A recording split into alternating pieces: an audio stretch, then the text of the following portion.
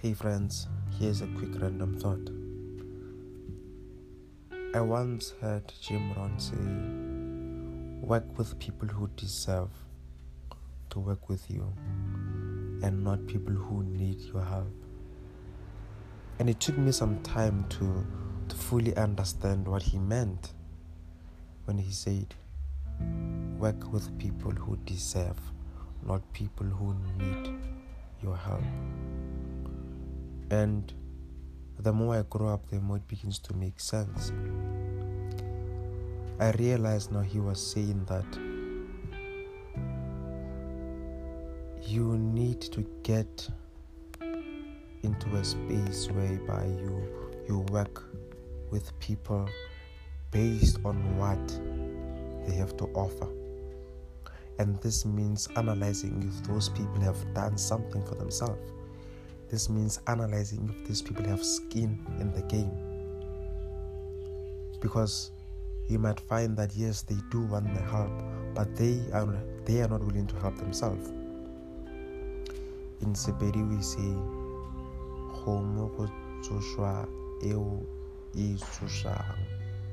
something like that, meaning we help those who help themselves. I, for one, have had experiences whereby I went on trying to help everyone, and it consumed the daylight out of me. It consumed my energy and spirit because I would be doing everything trying to help this person, and later on you realize that you were the one who was doing almost everything, and this perhaps isn't even benefiting you anyhow. The person who is benefiting, the beneficiary, isn't doing anything to help himself. And I learned a valuable lesson. I remember many years ago as a student, I was mobilized by these individuals who wanted to start a non-profit. And yes, they told me that we want to do 1, 2, 3, 1, 2, 3, and I said, wow, what a noble cause. I liked the idea. I liked what they were putting on the table to say, we have recognized and realized certain social issues, and this is one of the methods that we want to use to try and elevate some of these issues. And I said, cool, great, let's get started, let's work. And we did have several meetings. I wrote proposals and documents. I went to the different organizations that we were hoping to work with. I made calls, I sent emails, I set up meetings for the team and everything, until one day I realized that it seems that I'm the only person who's putting in the effort. What is going on here? And I decided one week to say, this week I'm not going to communicate with anyone of the team. I'm not going to schedule a meeting. I'm legit not going to do anything. And the week passed, no meeting. The following week passed, no meetings, no phone calls, no correspondence from any of the members. The third week, nothing. An entire month passed. The second month, the third month, and I was fascinated to say, so all of this time I've been the only person doing the job.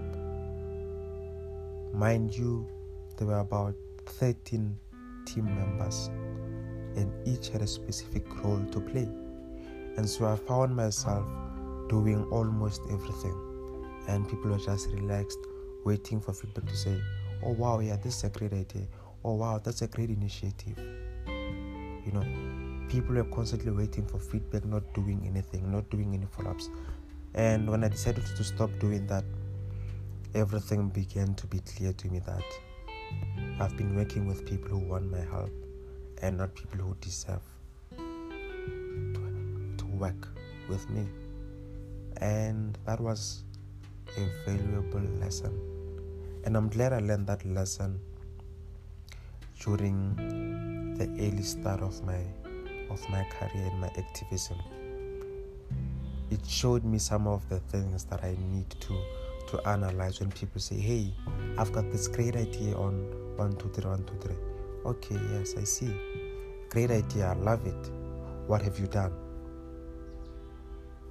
And you find that it's merely an idea.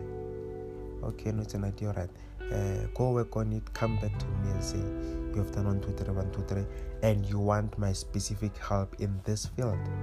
Then I will intervene. But as long as it's an idea, I am not willing to be part of it. Because it clearly shows that you have not done your work.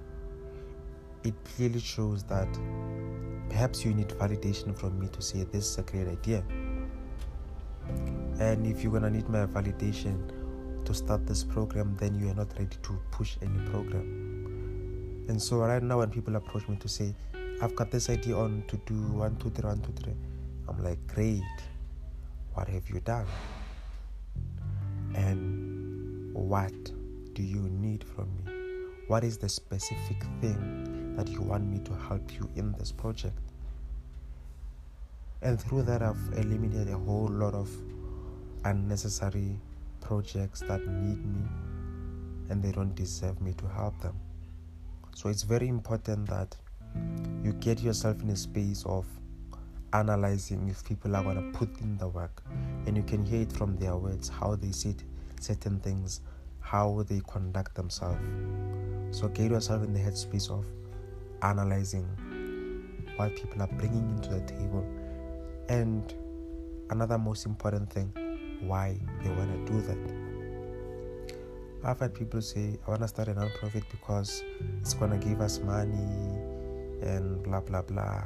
And for me, that's a red light to say, oh, it's going to give you money. So it's not about the cause.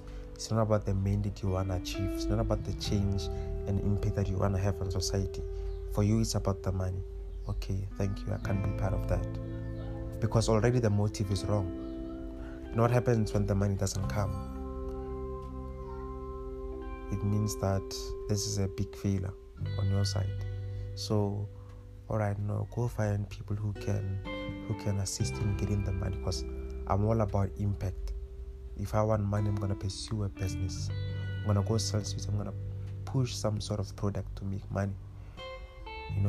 So find people who are in the right headspace, the right qualities, the right principles, and who are willing to put in the effort, who have the drive, who are dedicated. Once you find such people, success is coming your way. Success is inevitable, and you won't be consumed about the project. Rather, you're going to be inspired by the people you're working with, because they constantly bring ideas, they constantly take initiatives, and that's a beautiful thing. That's a beautiful thing, to have a great team of individuals who are dedicated to the same mandate and are putting in the effort. That's a beautiful thing. So I do hope you give this food for thought, and have a beautiful day.